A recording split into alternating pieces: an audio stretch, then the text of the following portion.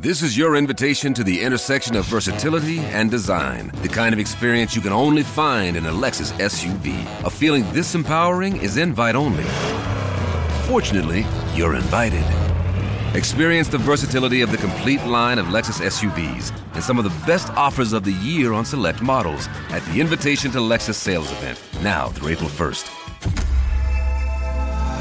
Experience amazing at your Lexus dealer. Everybody in your crew identifies as either Big Mac Burger, McNuggets, or McCrispy Sandwich. But you're the Filet-O-Fish Sandwich all day. That crispy fish, that savory tartar sauce, that melty cheese, that pillowy bun. Yeah, you get it.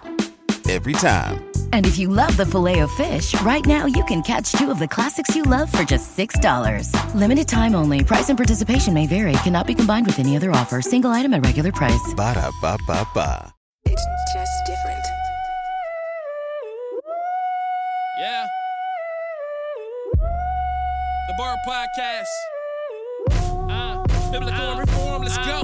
Yeah, welcome to the bar. Come on and pull up a seat and open up your Bible. What a wonderful feast. The living bread, and we're discussing what it means for the streets, the inner cities, and the burbs, and every person we meet. That's where we challenge worldviews that we hear from world news. In light of the scripture, yo, we are here to serve you. We're your source for resources to help you on your way as you battle mean forces. Yo, this is for the people who can see the importance of sound theology and the scripture that support it. Yeah, this is for the truth lovers, biblically reforming, preaching Christ to the nations. Yeah, the nations. Welcome to the modern Reformation. Yeah. Welcome everybody to the bar. It's your guest host David Knight from Exposit the Word, standing in for Dwayne. Different host, same show, and same top guests. So let's get to it, because I am super excited to be coming through your speakers, your earbuds, wherever you are listening to the bar. And as always,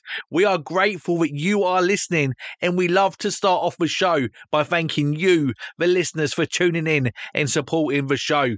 And just like we do every Tuesday, we bring you another awesome guest, and this one is no different. Hello and welcome, Ryan Denton. It's good to be on here, brother. Thanks for having me. Oh, thank you, Ryan. Thank you. Ryan, tell us everything that we need to know about you in 60 seconds. So I live in Texas. I have three boys, three very young boys. And so that has been a great joy and process of sanctification as well. I have a lovely wife that I've been married to for 9 years. I oversee 2 church plants right now and do a lot of open air preaching as well. And just very, very humbled that the Lord uses people like me. I really don't have much to offer, it seems like, and yet the Lord does use very, very weak vessels. And so this is, being on this podcast is another, just a testimony to his grace. I really appreciate you guys having me on. So I think that's 60 seconds. Yeah, exactly. You done well there, Ryan. You've written one of the best books on evangelism that I've read, Even If None, Reclaiming Biblical Evangelism. Tell us all about it, Ryan. Yeah, I wrote it probably about 5 years ago, and it was out of a response to a lot of the pushback I was getting in some of the evangelism I was doing, just different open air preaching and campus ministries, and just going around. In fact, we'd go to England and Scotland a lot and preach the gospel. And so, a lot of the pushback as far as just going out and sharing the gospel was, well, what are the results? Is there any fruit? And what I started realizing is that, a lot of the fruit that we see comes way down the road, or we don't see it at all. But at the end of the day, for me, it was almost like a recalibration of, okay, what does it mean to be successful as evangelists, or as when we go out to evangelize? Because the book's not just for evangelists, it's for anybody that wants to know, okay, what is evangelism? How do I do it? And how do I know if I'm successful in it?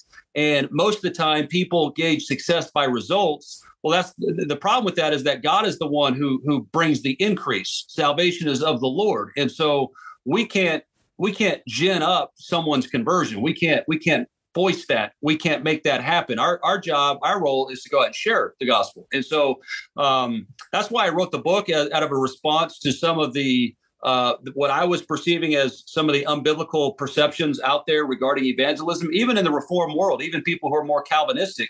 I felt like there was a tendency to revert back to some Arminian type of thinking when it comes to evangelism. And so I wanted a book to address those issues. And so that's why I wrote Even If None. Yeah, I'm so glad you did. I mean, there are a lot of books on evangelism out there, right? But this one, it comes from, comes at a different angle and is so helpful, and looking forward to digging into that a little bit deeper. But before we do that, Ryan, how did you first become a Christian? So I was 22 years old, and I grew up in a house where we would go to church. It was I would describe it more as a nominal Christian home growing up, and so when I was 22, I was a very heavy party kind of guy, doing a lot of that kind of stuff, and at 22. The Lord started convicting me through His Word and through my own sin, and revealing some of my sin to me, and then it culminated with me going around with my brother's dog, walking his dog at night, and just it was around that time when the Lord really began to reveal Himself to me in a way that I had never known, and with that, of course, comes conviction of sin, but really just being mesmerized and overpowered by the glory of God and the beauty of the gospel, and so from then it's been a work in progress ever since. But it's certainly been something that God has definitely been.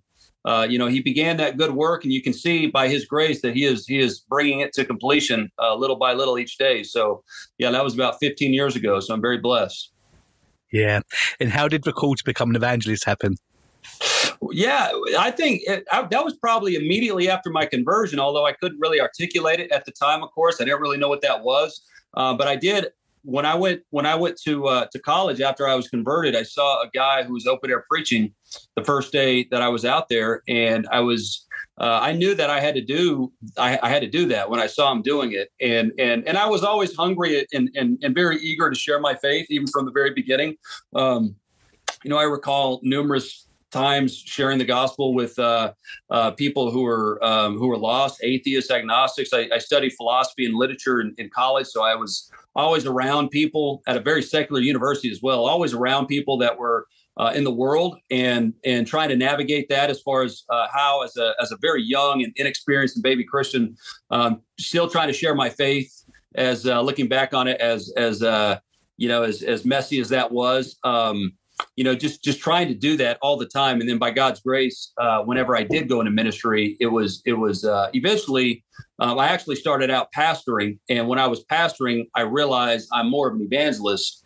And so since then, I've been engaged in more evangelistic type of work. Yeah. Yeah. So what should a Christian's motive be for evangelism? Yeah. Well, there's the rub, right? I mean, that's exactly. So if you talk to most Christians, and that's why the book's title is Even If None, but that's because, over here in the States, at least, there's it's a very cliched statement that even if one person believes, even if one person is converted, then it makes everything worth it. And although that's true, right, we do definitely want to see people converted, and we're elated. We hope people get converted. What if zero people get converted? What if no one gets converted? Is our evangelism a wash? And the answer is no. And that's because of your question. The answer to your question is our purpose in evangelism is to exalt Christ, to make Him known, to lead people to Christ in the sense of telling people about the gospel. That's the purpose of evangelism. The results are up to God. It's not to say we don't plead for people's souls. We want them to be converted. We plead with them. Hey, turn to Christ, repent of your sins, believe the gospel. Christ's arms are open wide. Come into the gospel, come to Christ. But we know ultimately it's up to God as far as the results go. And so that's why that the results of our evangelism is not the purpose of evangelism. The purpose is just to make Christ known, lift Him up, exalt Him. Yeah. Yeah.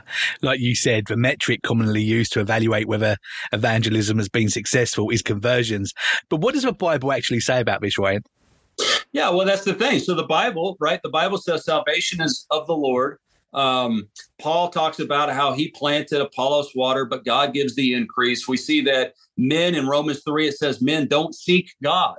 And so when it comes to evangelism, when you're out there evangelizing to people, you're sharing the gospel with people. Well, what's happening is that unless God is drawing them through the gospel, yes, the power of God is the gospel, right? How will they hear without a preacher? Faith comes by hearing, hearing by the word of God. So we know that God uses means, namely people going out and sharing the gospel. But ultimately, as far as how that response is, that the response is up to God. And so the Bible makes it clear that people are not going to believe the gospel unless God draws them through the gospel. And so our job is to share it. God, by his grace, by the Holy Spirit is what applies that gospel. It's that efficacious call, of the gospel that goes out, and God uses that to bring people in. Yeah, so good. I think one mistake people can make when they're thinking about metrics is as if the gospel is some sort of product that we're selling, right? As if we're selling cars. How many cars have you sold this week, right? And it's just a completely different thing, isn't it? Yeah, and I remember when I was first pastoring in over here in the States again, the Southern Baptist Convention. That's where I started out in the SBC, and that was a real heavy push. I remember having meetings with area pastors, and they would say, "Hey, okay, what are your goals for baptism? What number are you looking for this year?" And it's like, well, wait a minute, that's up to God. I mean, how are we to? So the problem with that is you begin to water down. So let's say my goal is 20 baptisms, and I'm halfway through the year. I only see 3 or 4 baptisms. Well, I'm going to start watering things down. I'm going to start changing some things. I'm going to start tampering with the gospel in order to make those baptisms take place. And that's the problem right there. I mean, it's unbelievable as far as how widespread this notion is. Yeah. But it's so bad for the gospel and for the church. Yeah, so true. If I were to say failed evangelism, I think a lot of people would think I was saying that we had no conversions, but you've got this great chapter in the book describing failed evangelism as something completely different. Tell us about that, Ryan. Yeah. So if we're talking about evangelism, that is when it comes to how God works, right? So you see that God pours out his Holy Spirit in unexpected ways, and he does bless our prayer. I mean, that's the thing about all of this is you don't want to. I'm not trying to err on the side of it's all on God. Conversion is all up to God. He uses means, though. I really want to hit that, right? God uses means. He uses our prayer. He uses our evangelism. He uses our desire to live in accordance with the gospel we profess, holy living. We want to honor God in everything we do. And God blesses that. He does use that. And he sees that. But at the same time, it's like when it comes to what we're looking for, it's a difference. So you have churches over in the States that are called seeker-friendly churches. They are pragmatic churches. They want to bring people in no matter what it takes, right? So the church looks like the world. The church is the messages are catering towards people they don't really want a lot of scripture, so you don't give them a lot of scripture. They don't want long sermons, so you don't give them long sermons, that kind of thing. Well, the problem with that, of course, is that you're determining success specifically and wholly through numbers. Whereas what we're talking about here is the success of the gospel. God is going to bless his church through the Holy Spirit and through the means that he's given us to employ. And that would be the preaching of, just being faithful to the word, the preaching of the word, the means of the sacraments, prayer, those kinds of things. Yeah. You've just touched on it. Pragmatism has caused so many problems within the church and its evangelistic efforts, hasn't it? Where did this start and where should it stop, Brian? As far as pragmatism, so pragmatism, it's been around. So I wrote one of my books that I wrote is on Augustine and his evangelism methods. And most of Augustine, Augustine is an evangelist at heart. You can see him. I mean, he wants to plant churches. He wants to He wants to see the lost converted. He's, his book, The City of God, is one of his, huge book. He wrote that as a response to pagans blaming Christians for the destruction of Rome. And so he's basically writing that for pagans. I mean, he did want to see people converted. However, even in his day, he had things going on around him like relics, right? So relics were being used as a way to bring people in. Same thing, even with his, he had some questionable tactics with some of the Donatists, as far as some coercive type of conversion kind of stuff. Nothing like the Inquisition, nothing like people want to say later on about Augustine, but it was there as far as he saw this as something that can be used in order to bring more people in to exposure of the gospel. And so even with Augustine, somebody who I highly admire, and I think he's done a lot of good for the church, there are tendencies in Augustine to when it comes to his evangelism to trend towards pragmatism. So I think, my point is this is something that all of us have to always be watching out for. This is something that can affect anybody. It can affect any church because and a lot of times pragmatism is done by people who have good motives. They want to see people converted. But ultimately, it's kind of like the regulative principle. We have to go back to the scriptures and say, okay, the Bible has to regulate how we evangelize. That's what it comes down to. And so I think, we're always constantly reforming back to scripture, looking at scripture. And if we do that, that's going to be our safe guide as far as how to evangelize and how to protect ourselves and those around us from pragmatism. Yeah, so true. Modern evangelism often begins with God loves you and wants to make you happy. What's wrong with this approach?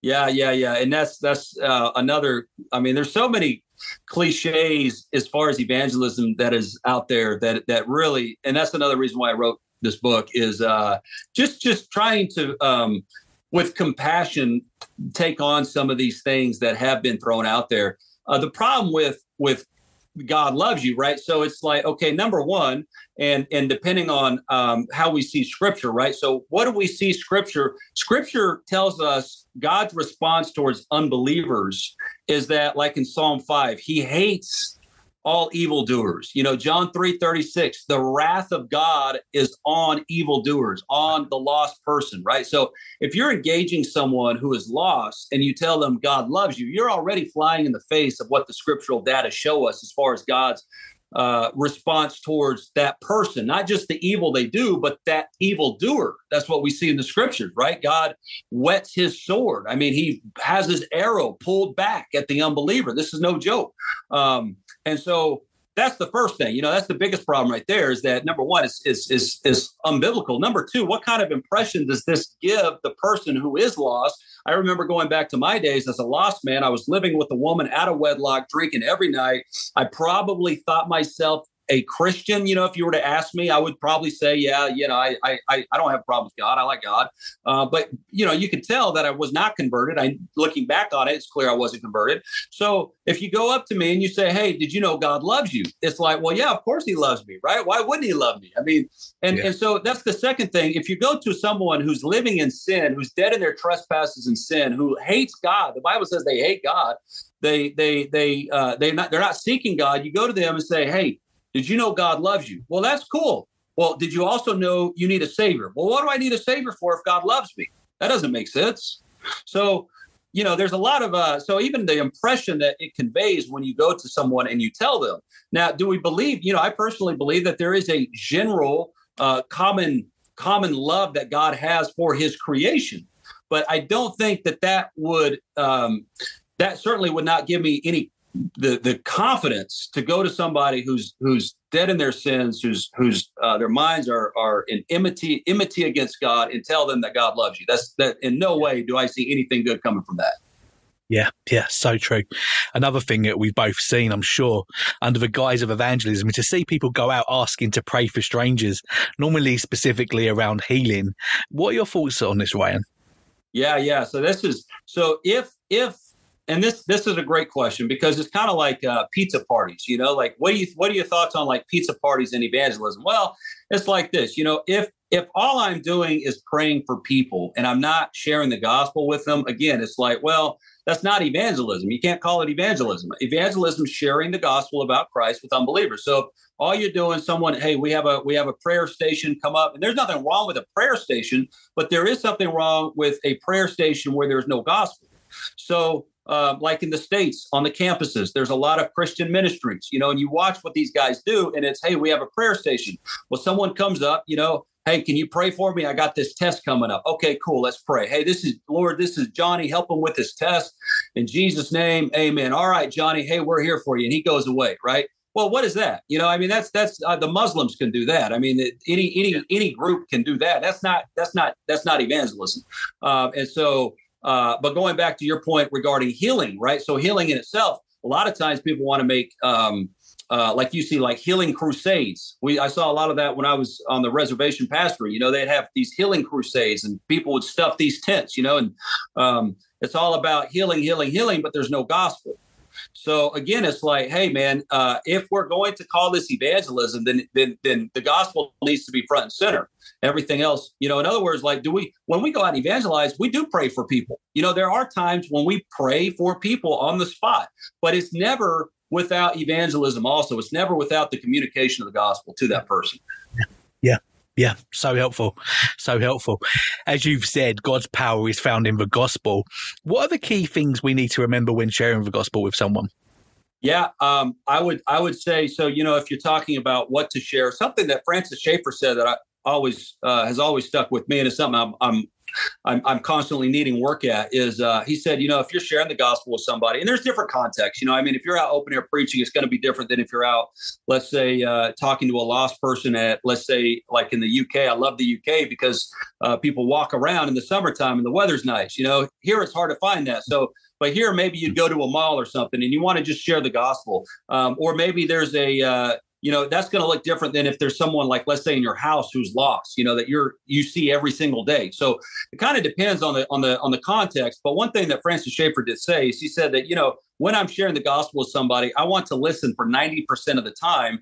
And then 10% of the time you're actually communicating the gospel. And that's important because part of sharing the gospel is, whoever you're talking to, if they're lost, they come into this conversation with some kind of religious worldview, whether or not, that would include an atheist. An atheist, everybody is religious, even atheists, they're all religious. So it's a matter of, as you're communicating, as you're talking, as you're listening, you're looking for ways to pick up on, okay, what do they believe? What is their worldview? What do they think about God? What do they think about man? What do they think about creation? Who created everything? What's the point of life? Those kinds of things. You can ask these questions and then just sit back and listen. And then when you respond, you're going to be able to respond in a more effective, efficient way because you're going to kind of know where they're coming from. And so I would say that, I think, and again, it depends. I mean, if you're open air preaching, it's going to look different. But at the same time, I think just knowing your context, knowing who you're engaging with, knowing that every conversation is going to be different. Every situation is different. But at the same time, ultimately, here's what we have to do, right? Doesn't matter who they are. Drive everything to Christ. That's what's going to save a person, driving every conversation to Christ. It's just like Spurgeon said with preaching, everything has to be driven to Christ. Same thing, evangelizing, because again, as you mentioned, the gospel is the power of God. Well, what's the gospel? It's a word message about Jesus Christ. So get everything back to Christ. Yeah. So helpful. How can someone actually lead someone to Christ after explaining the gospel to someone? What do they actually do next, Ryan? Yeah, that's it. Okay. So, I mean, here's the thing. So if in the West, as you know, man, in England, right? I mean, we're dealing with some very hard soil right now. And so when you're out evangelizing, what I would say is, and I think this is what you see in scripture. So Christ is always concerned that the person counts the cost. So if you're sharing the gospel and someone's like, yeah, man, I'm all in. Let's, I'm tired of this. I want to turn to Christ. I see Christ as a savior. Then we want to encourage him. We want to do everything. We want to pray for him, encourage him, walk alongside him, make sure that he's going to find a good biblical church. These are not things that make him saved, right? But it's to say, like, this is what is going to help this person. Get them with other Christians. Discipleship takes place at that point, But also a very healthy communication of, okay, this is what it entails to follow Christ, right? It means that things are going to be difficult. You are going to experience trials with your flesh, with the world, with Satan. All these things are going to come after you.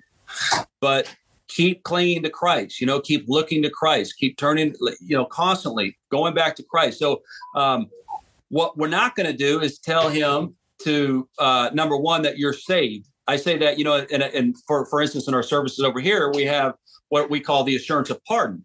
Well, an assurance of pardon, buddy, my son's going to sleep here. I'm taking a nap. Not because we're what 10:30 a.m. But yeah, so what we're not going to do is we're not going to tell him that, okay, now your sins are forgiven, now you're a child of God, now you're saved, this and that. So like in the service during our assurance of pardon, I try to make a point that no man can tell you you're converted. No man can give you that assurance. The gospel in the scriptures has these promises pertaining our souls, pertaining salvation. But that's something that God communicates. So it's not about me praying. It's not, it's about turning to Christ, repentant and turning to Christ. But ultimately, it's nothing that man can absolve you of or anything like that. Yeah. And it's so important to remember that, isn't it? Because I'm sure we've all seen those emotional, often charismatic worship services where there'll be this emotional worship set, and then everyone will close their eyes, and then someone will raise a hand, and then they'll have an authority figure on the stage, then tell people they don't even know that they're now born again Christians, right? And the damage that then does is horrific, isn't it? Yeah, and then you go, this is something else, right? And then you go and you're trying to evangelize somebody. I mean, this is the problem we have where I live in Texas. Everyone thinks they're Christians. Everyone thinks they're saved because somebody told them that they were saved, or they walked an aisle, they said a prayer, or sometimes they think because they were baptized. And you're dealing with these people and you realize, man, there's no way, there's no fruit here to demonstrate that you're converted. And yet they are absolutely convinced they are. And so, we have a saying over here in the Bible Belt that you have to get a person unconverted before they can get converted. You have to explain to them, hey, this is not what it is to be born again. Yeah. So true. What would you say to someone that says that you shouldn't talk about sin, judgment, or hell? Yeah, this is so. If you do not have a robust understanding of sin, and of course, hell is with that as well. Hell, sin, death, some of these more unpleasant topics, quote unquote. Then what happens is you no longer have a gospel that saves people from sin or from hell or from death. And so that's the problem. When people downplay sin and they downplay hell, again, they might be thinking, hey, this is going to be good for the person, but it actually damages the person in the sense of the gospel will not be as powerful as it is meant to be until we realize how heinous and wicked and evil sin is, and how destructive sin is, and how monstrous sin is. We can't appreciate how amazing it is that God in his love has sent his son to deliver people who are in love with sin. And so that's the problem in a nutshell. If we downplay hell, then what it means is that we downplay what Christ did to deliver us from hell when he went to the cross to suffer the pains of hell in place of his people. We downplay that. If hell is not a big deal, well, then Christ's suffering isn't a big deal. Our Savior's not a big deal. And so that's and again, you're hitting on all these very critical problems that we have in the West right now as far as the Christian culture goes. And so we as Christians, we've got to provide answers to respond to some of these bad ideas. Yeah, so true. What did Paul mean when he said to be all things to all people, Ryan? Yeah. So again, so this is another, right? So when you're talking about, and the word is contextualization. So you want to contextualize, so in that passage, it's a very evangelistic passage when you see it. I mean, Paul is talking about for the sake of the gospel, for the sake of converting people. He uses the word winning people. For the sake of winning people, I became a Jew to the Jews. I became someone who was not under the Jewish law to those who are Gentiles, and he's doing this for the sake of seeing people converted. And a lot of times there's extremes in everything, and that's usually the pitfalls in Christianity is when you go to one extreme. And so when it comes to what happens in evangelism cultures, when it comes to passages like this, when it comes to contextualization is, okay, well, if I want to reach a bunch of, let's say, stoners, we call them, potheads, guys that smoke pot all day, right? If I want to reach that type of person, well, I've got to do what they do. I've got to smoke pot. I've got to be familiar with the lingo. And then I'm going to go in this situation and we're going to have these I've heard this before, de-pipalship, de-pipe with the pipe, so, and they think, okay, well, I'm justifying this because I'm trying to be all things to all people. They smoke pot, so I want to smoke pot. And this can be anything, So that's not what Paul meant. When you read what's going on, so Paul, first of all, he makes it clear he's not without the law of Christ still, right? So he's still under law. He's recognizing that, I'm still called to live and act within the parameters of Scripture. The example I use in Even If None is something like Hudson Taylor. So Hudson Taylor, this is a good example. Well, Hudson Taylor, when he goes to China, one of the things that they do in China, all Hudson Taylor's guys, is they dress like the Chinamen. They want to take on some of the culture. They want to appreciate the culture. They're not going to do anything. Let's say you go into a culture where you're it's the norm to have 3 or 4 wives. Well, they're not going to go into that culture and start practicing that because that's sinful, right? So you're looking at it and you're it's more about a cultural recognition that, okay, in this culture, I'm not going to go into the Middle East and then open up like a pork shop, where everyone's going to start eating pork, hoping what's that going to do, right? Well, I'm going to try to show that Christians can eat pork. Well, and that culture, that's not a hill to die on, right? Why would you go in with that message? So in other words, it is a matter of using discernment, using sanctified wisdom, and at the same time, not needlessly offending people. That's what Paul's talking about. Do not needlessly offend people, but rather for the sake of the gospel, to the extent that it's not sinful, embrace the culture that you're in. Don't try to die on certain secondary or third tertiary issues, but rather, we're talking about what can I do so that the gospel is not offensive in the sense of not the message, right? But how I'm communicating that and in the context I am communicating. So what does that look like when you come to England then, Ryan? Are you having fish and chips and you're talking in a Cockney accent? Yeah. It's funny in England because one of the things I've noticed is when we come there, everybody, when we're open air preaching, everyone starts to stop because they think we talk funny. They're like, oh man. And of course, then everyone calls us Yankees and stuff. But we do have right. So chips and fish and chips and all that, man. I love that stuff. I love England, man. That's one of my favorite countries, England, and then Scotland. I like England better than Scotland, but Scotland is pretty. There's a lot of nice things about Scotland too, but I do love England. Yeah, for sure. Ryan, there are a lot of people that want Christ as Savior, but not as Lord. Why is this dangerous? So, because they go together, right? So Christ is Lord. It's a false dichotomy, because if you are a Christian, and here's the thing, even if you're not a Christian, Christ is still Lord. I try to let people know that as well. You might not follow Christ, but Christ is still your Lord. Christ is still Lord over you and over everything else. And so, he is the King. And so you're talking about a Christ who is, it's not a matter of you accepting him as Lord. He's already Lord. And so now it's just a matter of you bending the knee to Christ as Lord. And of course, when you try to make the dichotomy between Christ as Savior but not Lord, it's absolutely fantastically unbiblical. There's no way that you can make an accurate, consistent claim for that. But also, it's the same thing. It communicates a lot of misunderstanding about Christ, and man, it really does denigrate. You know what it reminds me of?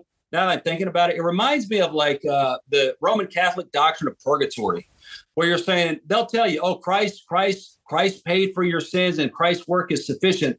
But then when you're in purgatory, you still have to suffer for your own sins, And what that does is it communicates that Christ is not a sufficient Savior, that Christ is not truly a king, a Lord. And same thing with the idea that Christ can be a Savior but not Lord. Well, what does that say about Christ? And what does that say about the salvation that Christ gives us? That we can actually still live as carnal people. That's not the gospel. Yeah, so true. So true. In your book, you talk about how the church in the West has become too soft, and you make a case for, I think you call it brash evangelism. Tell us about that, Ryan. Yeah, well, it's like this. So, the 11th commandment over here, anyways, the 11th commandment is thou shalt be nice. And the 11th commandment, I think Bodhi Bacham said the 11th commandment in the Christian world is more important than all the other 10 commandments. So, and that's what it comes down to. And that's part of our culture, I think, in general, where it's very, we're very sensitive. We're very easily offended. And so, everything is about toning or policing tone. Now, and here's again, the extremes, right? In the book, I explained this too, but here as well, I want to point out that this is not to say that we have to go and be rude and arrogant and overbearing and unthoughtful regarding the people that we're interacting with. That of course, that's not Christian-like. We want to be meek. We want to be patient. We don't want to be quarrelsome. So, but it is to say that a lot of times we think, well, I can't go confront the sin of homosexuality. I can't confront the sin of transgenderism or abortion, because if I do so, it's not going to be seen as nice by my culture. And that's what I mean, by the idea of we have to realize that we as Christians, the gospel is going to offend people. And sometimes as Christians, we try to protect ourselves from being an offense to people. And that's going back to your question, the reason why I made this argument as far as brash evangelism goes is because in the book, I point out how the early church was evangelizing. There's a reason why the early church, they were slaughtered left and right. They were thrown into the gladiators arena. They were being covered in pitch and set on fire. They were being treated horrendously. But what you never find anywhere in the early church is people accusing anyone else of being too mean or too over the top or too zealous in their evangelism. You don't see that.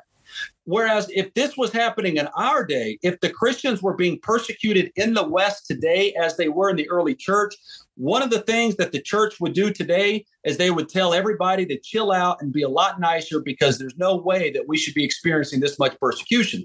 Whereas that's not the case. If you're a Christian living in the West and you take a stand for the gospel, you can do it gently, you can do it respectfully. But if you take a stand for the gospel, you are going to receive pushback. You might get fired from your job. You might have people slash your tires, spray paint your front door, whatever that is. And that comes with the cost. That's the cost of following Christ. And we're seeing that in the West more and more. We're seeing this. Yeah. So helpful and so true.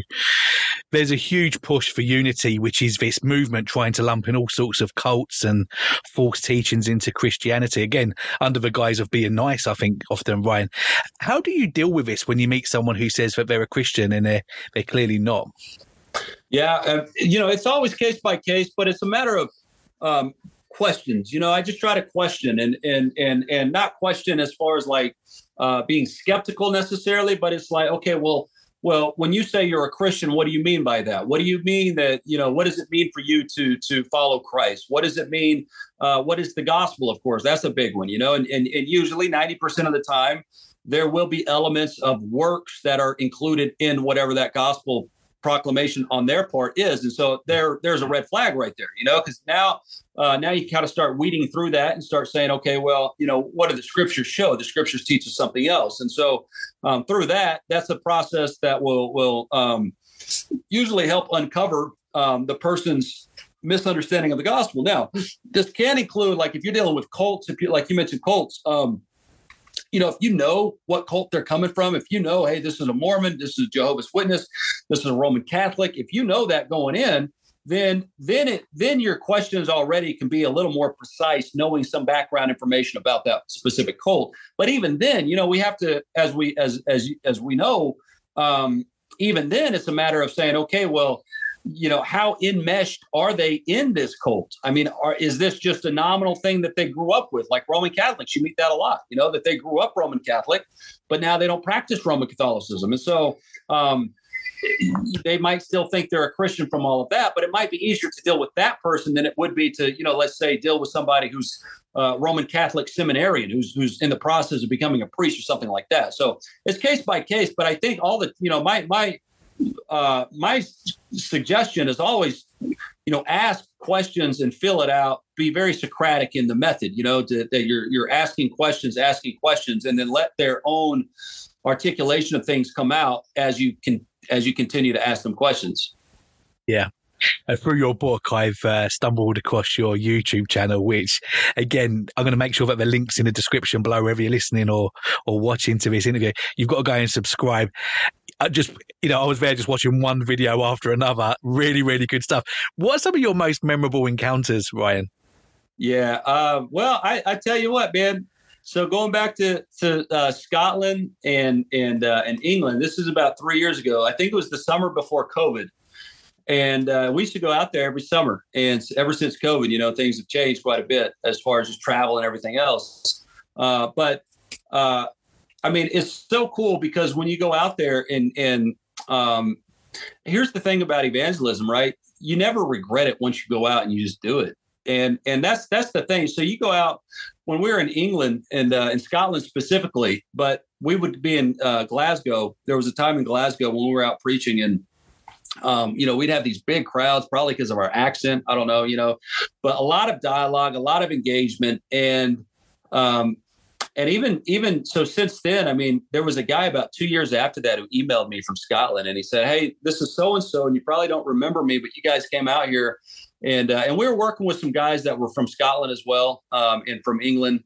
But he said, you probably don't remember me, but you guys were out here preaching 2 years ago. And I just want you to know that what you guys were preaching has stuck with me ever since. And, I called on the name of the Lord, and now I'm at a church. I'm reading my Bible and things like that. And so, things like that really just strike home the fact that if we had gone home and we're like, oh, man, we didn't see anybody converted, and we did see other really nice, good fruit from that. But, if we went back and we're like, oh, we didn't see anything, everything was a wash, we had no idea that the Lord was working on a guy like that, So That's the thing. Yeah.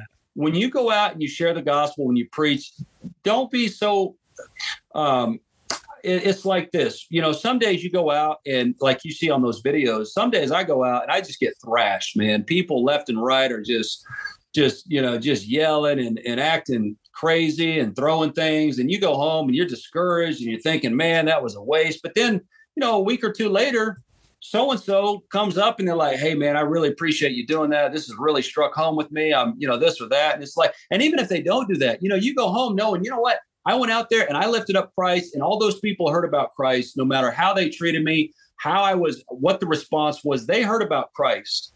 And now I'm going to leave the rest with God and let Him deal with that. And but that's the beauty of evangelism, man. It's never done without. It's like the word. The word never returns void.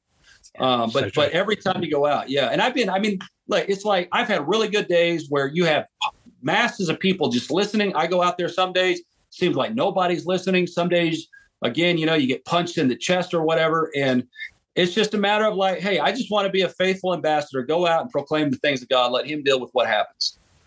Yeah, so good. Brian, what are some tips for engaging the whole church in evangelism? Yeah, patience. I would say number one, patience. For people like you and I, and evangelists, right? So people who are evangelists, we can often assume that everyone should be as evangelistic as we are. We should have the same zeal and drive that we do. And that's the thing is God gifts people. God wires people in different ways. And so for those of us who are evangelistic, with that comes a temperament, a nature, a mentality that's usually pretty zealous, pretty black and white, pretty go-getters. But with that comes a tendency to kind of beat everybody else up about it and say, everybody should be doing what I'm doing. And I would say, that never works. That just doesn't work. So patience, recognizing that people have different gifts. It's not to say that we should not encourage. I think we should encourage, patiently and lovingly encourage others to commit to evangelizing, to help them along the way to evangelize, to invite them with us when we go. And when they don't show up, don't turn around and start again, just throttling people, but be patient, keep inviting them. Don't lose heart. Just keep doing it. And over time, people, this stuff is I think in a lot of ways, it's more caught than taught. So in other words, you can teach people about evangelism left and right, but evangelism, again, is just sharing your faith, is sharing the gospel. It's that simple. But why is it so difficult? Well, because we're afraid. We have the flesh. We don't know what to say. We're afraid how they might respond. There's a lot of what ifs, and so just patiently encouraging people to continue coming out, sharing your faith. Again, going out with people to share the faith will help them to have more boldness and courage when they do share the faith. It's always easier to share the gospel with more than when you're not by yourself. Yeah. So going out and helping them do that's going to help. Yeah, that's so true. And again, I think that's another really good reason why YouTube channels like yours exist, because it is cool and people can see you do it and catch it that way, which is really helpful. How important is prayer when it comes to evangelism? Everything, man, everything. I can't stress this enough. I from my own experience, of course, you see it biblically. You see it in everything regarding prayer. The disciples are in the upper room. They're not leaving. They're not going anywhere until the Holy Spirit comes. You see Paul. Paul is such a man of prayer. Is dripping in his letters about praying for you and you praying for me, and prayer. Everything's about prayer. But also just when it comes to evangelism, man, you go out, you share the gospel, you get beat up sometime, not physically, but emotionally, mentally, spiritually, it's an upper echelon of spiritual warfare. You're on the front lines. You're telling people about the gospel. The devil hates this stuff. He don't want people coming in, and so he don't want people hearing about Christ. And so what happens is when you deal with lost people on a regular basis, it's very easy to become bitter. It's very easy to become calloused and hardened. And so prayer keeps you tender. Prayer keeps you softened. Prayer keeps you compassionate. You're praying for the people that hate you. That's going to keep you in a mindset where you can actually love them. And so, in so many ways, even for your own encouragement, just a reminder, for your own self that, hey, this is good. And prayer to me, of course, prayer is an all-encompassing. It's such a complex, diverse thing, but as far as what it is, but, ultimately, prayer is asking God for things, of course, but prayer is also just thanking God. Prayer is also sitting with God and being in his presence. And so all of these things are going to help refuel someone who is out there sharing the gospel, or especially right before you go share the gospel when you're nervous about it. You got the butterflies, you're queasy, you don't know what to say. We have to have the Holy Spirit give us wisdom. And so that's where prayer comes in. And so and then afterwards, praying for the evangelism that just took place. So prayer is everything. I can't stress that enough. And then when you're out there sharing the gospel, even when you're talking to people, in your mind, you're praying, Lord, give me grace, help me right now. I don't know what to say. So it's an all-encompassing thing. It's all the time. Yeah, Ryan, this is absolute gold. We're going to take a very quick break, and then we're going to come back and ask you the 3 signature bar questions. I hope you're ready.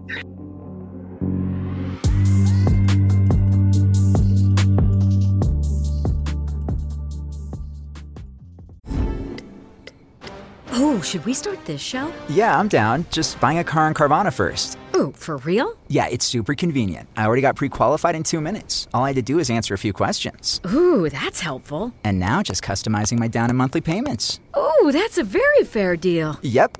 Boom. Just bought a car. And you get to take me to the Carvana vending machine in a couple days to pick it up. Ooh. I'm kind of busy. Visit Carvana.com to finance your next car. Financing subject to credit approval.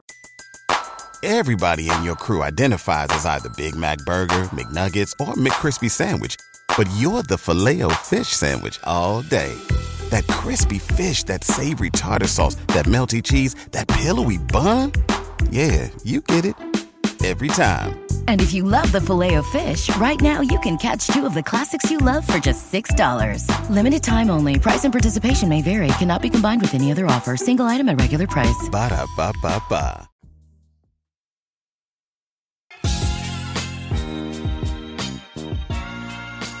So, Ryan, as you know, every single guest that comes onto the bar gets asked these three very, very important questions. Are you ready?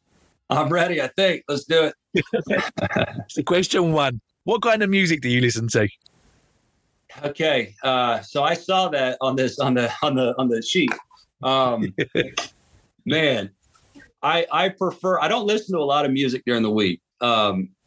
If I do, it will usually be classical. I like classical music. I don't know anything about. I'm not a musical guy, but I enjoy whatever classical music is, like the instruments. I like that kind of music. I like usually softer music, So I used to listen to Bob Dylan a lot before I was saved. So I still have I still enjoy, I guess, Christian folk type of music, more of your that kind of stuff. Of course, the problem with that is the theology is usually so horrible. I mean, it's hard to find anything decent. Yeah.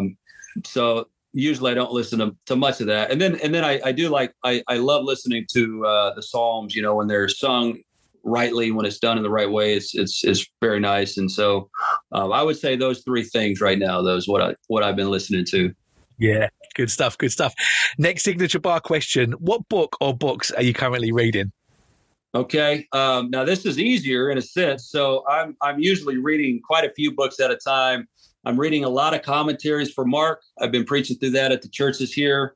And then I've been reading usually what I've been doing lately for, I would say, about the last 2 or 3 months is a book on my own spiritual growth, I guess. And usually that means, like, for instance, right now I'm reading Bernard of Clairvaux's advice on consideration. Something like that. I mean, it's an old book. Calvin loved this book. He actually wrote this to one of the popes of his day. And this is in the early Middle Ages. But the point is that it's really about being a good Christian leader, what that means to be a mature Christian leader. And so some advice there. But I like books like that, like The Imitation of Christ I was reading the other day. So things like that for personal, just spiritual growth. And then I've been reading a book. I try to read something regarding like church planting or evangelism, just kind of keep up to breast on some of that. So I'm reading a book right now. It's actually a really good book. And I wish I had it with me. I don't, but I was surprised, man. It's a really good book. I think it's called something like Outgrowing. That's it. Outgrowing the Ingrown Church or something. And I usually think these books are really kind of dorky and superficial. This is a really good one though, man. This is a great book. It's written by a Reform guy, maybe back in the 70s. It's a really good read. And then the other book I'm reading is, what other book? I had it out because I knew that this question was coming up. I cannot remember, but usually the other. I mean, I'm reading a few, but one's on the Trinity, one's on the work of Christ. I've been reading a lot of biblical theology stuff lately, so Voss and some of that stuff. But usually, I'm kind of. I even dipped into Lord of the Rings the other day, and I don't like doing that stuff, but just to kind of. Again, I think it's just every now and then reading something like that to help just be. And I'm a huge reader, so it's not like. I read kind of all across the board, but this is just I appreciate that because it helps you with language. It helps you to communicate things in concrete ways. So I don't know. I've enjoyed kind of. I'm not much of a Tolstoy, Lord of the Rings, or even like a C.S. Lewis type of guy usually, but. Every now and then I can read some of that. And you've already written 5 books. The one we've been talking about today is just one of those. Have you got plans to write anything else, Ryan? Anything else going on? Yes, I got one in the queue right now on my computer that's on church planting. And so it's probably, lengthwise it's already 160 pages, but I think I'm waiting until it comes out. I need more experience as a church planter myself. So I feel kind of awkward and not quite a lot of times this book's going to sit there, and then as I learn, God willing, as I go, I can tinker with some things. So it's I don't know. I mean, I'm just sitting on it. I'm in no rush. So yeah. Well, we'll look forward to that. We'll have to get you back on again when it does come out to talk about that one, Ryan. Last signature bar question: what podcasts or sermons do you listen to? Yeah, I again, it's kind of across the board. In fact, let me pull my thing up. So the Bar podcast, I'm very familiar with the Bar. I'd see it around, but I don't listen to a ton of podcasts, so I'm not like in the know, but I have seen the Bar podcast. So I was very honored that you guys asked me to come on. Let's see. So I'm going to pull up my Spotify here. Let me see. Here it comes. I'm not a tech guy at all. So this is all right. So I got the Theology Podcast. I'm scrolling. A lot of this is music. Okay. The Rest is History. I think those are secular guys from England. Tom Holland, I think. So, yeah. Reform Forum Podcast. I got Presbycast, Mid-American Reform Podcast. Let's see what else. Let me get through all the music here. So I got a Lutheran guy, Justin Center podcast. I'll listen to every now and then. I mean, I have the great books. A lot of these I don't listen to just because I mean, time wise, you're limited, but no, exactly. I have appreciated. Hey, the podcast thing is a really cool situation. I think podcasts and media is like you mentioned with the YouTube. That's why I started the YouTube page. This is like the Gutenberg press. This is the new thing. And so the fact that Christians are out there utilizing this stuff to the glory of God, man, this is what's caused an explosion, I think, of good, healthy theology and reform stuff getting out there to people. So I'm very grateful for you guys at what y'all are doing. Yeah, thank you. It's just a double-edged sword, isn't it? Because although there's lots of good stuff going out on the internet, there's also some really, really horrible stuff as well, great point. That's good. That's a great point, man. Yeah, there is that. Yeah. So same thing with the press in the old days, though. Where they were.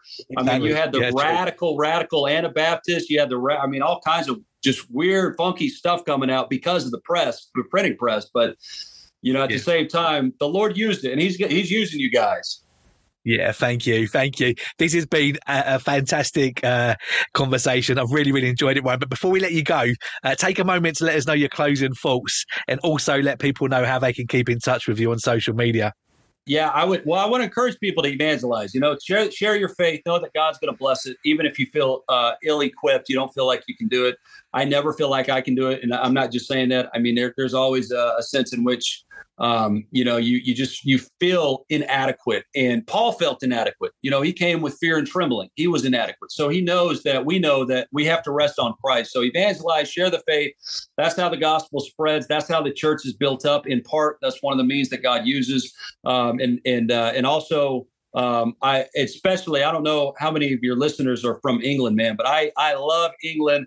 My great grandpa 10 grandpas back, came from England to America, and he was a Presbyterian. He was a Puritan, and he planted the first Presbyterian church in America on American soil. But and I think there's some of that in me. I've always loved England, and so you guys in England, man, you guys keep going. The Lord he's not done with England, I don't think yet. So you guys be encouraged, and then. Yeah, you can find me at Texas Preacher on Twitter. That's my handle, at Texas Preacher. And then the YouTube page is Ryan Denton / Christ in the Wild Ministries. You can just put Ryan Denton. And then if anyone wants to support us or know more as far as how they can pray for us, our website, it used to be christinthewild.com. My domain ran out, so now it's ryandenton.com. or presbypreacher.com. Either one of those will send you to the website, and that'll give you information more about us, and then as far as how you can support us and pray for us. So any of those will do, but mainly probably Twitter at Texas Preacher. Excellent. Well, next time you come over to the UK, you'll have to let me know, Ryan. I'll come and pick you up from the airport, and I'll carry it. Yeah. And Ryan, am I right in thinking you've had one of your boys asleep whilst we've been doing this interview? Is that right? Yeah. next year? So one just went down. We have a 4-year-old, a 1-year-old, and one that's about a month old. So amazing. I don't know who's sleeping right now or who's not. I have a very wonderful wife who's taking care of all that. I do hear somebody in the background who's not asleep. I don't know which one yet though. Brilliant. Thank you. Yeah, well, thank you so much for your time. All of those links that you've spoken about, I'm going to go and find them, and they'll be in the description, whether you're listening or watching this interview. Thanks again for your time, Ryan. Keep in touch. Thank you, brother. Keep at it, man. And to the bar listeners, thank you again for tuning in, and make sure that you hit that subscribe button so that you can get the show every single Tuesday. And just like today, we have some top guests coming up that you do not want to miss out on. And remember to check out the Bar Podcast website, where you can listen to Dwayne's huge archive of interviews, which will keep you nice and busy. Until next time, ta-la for now.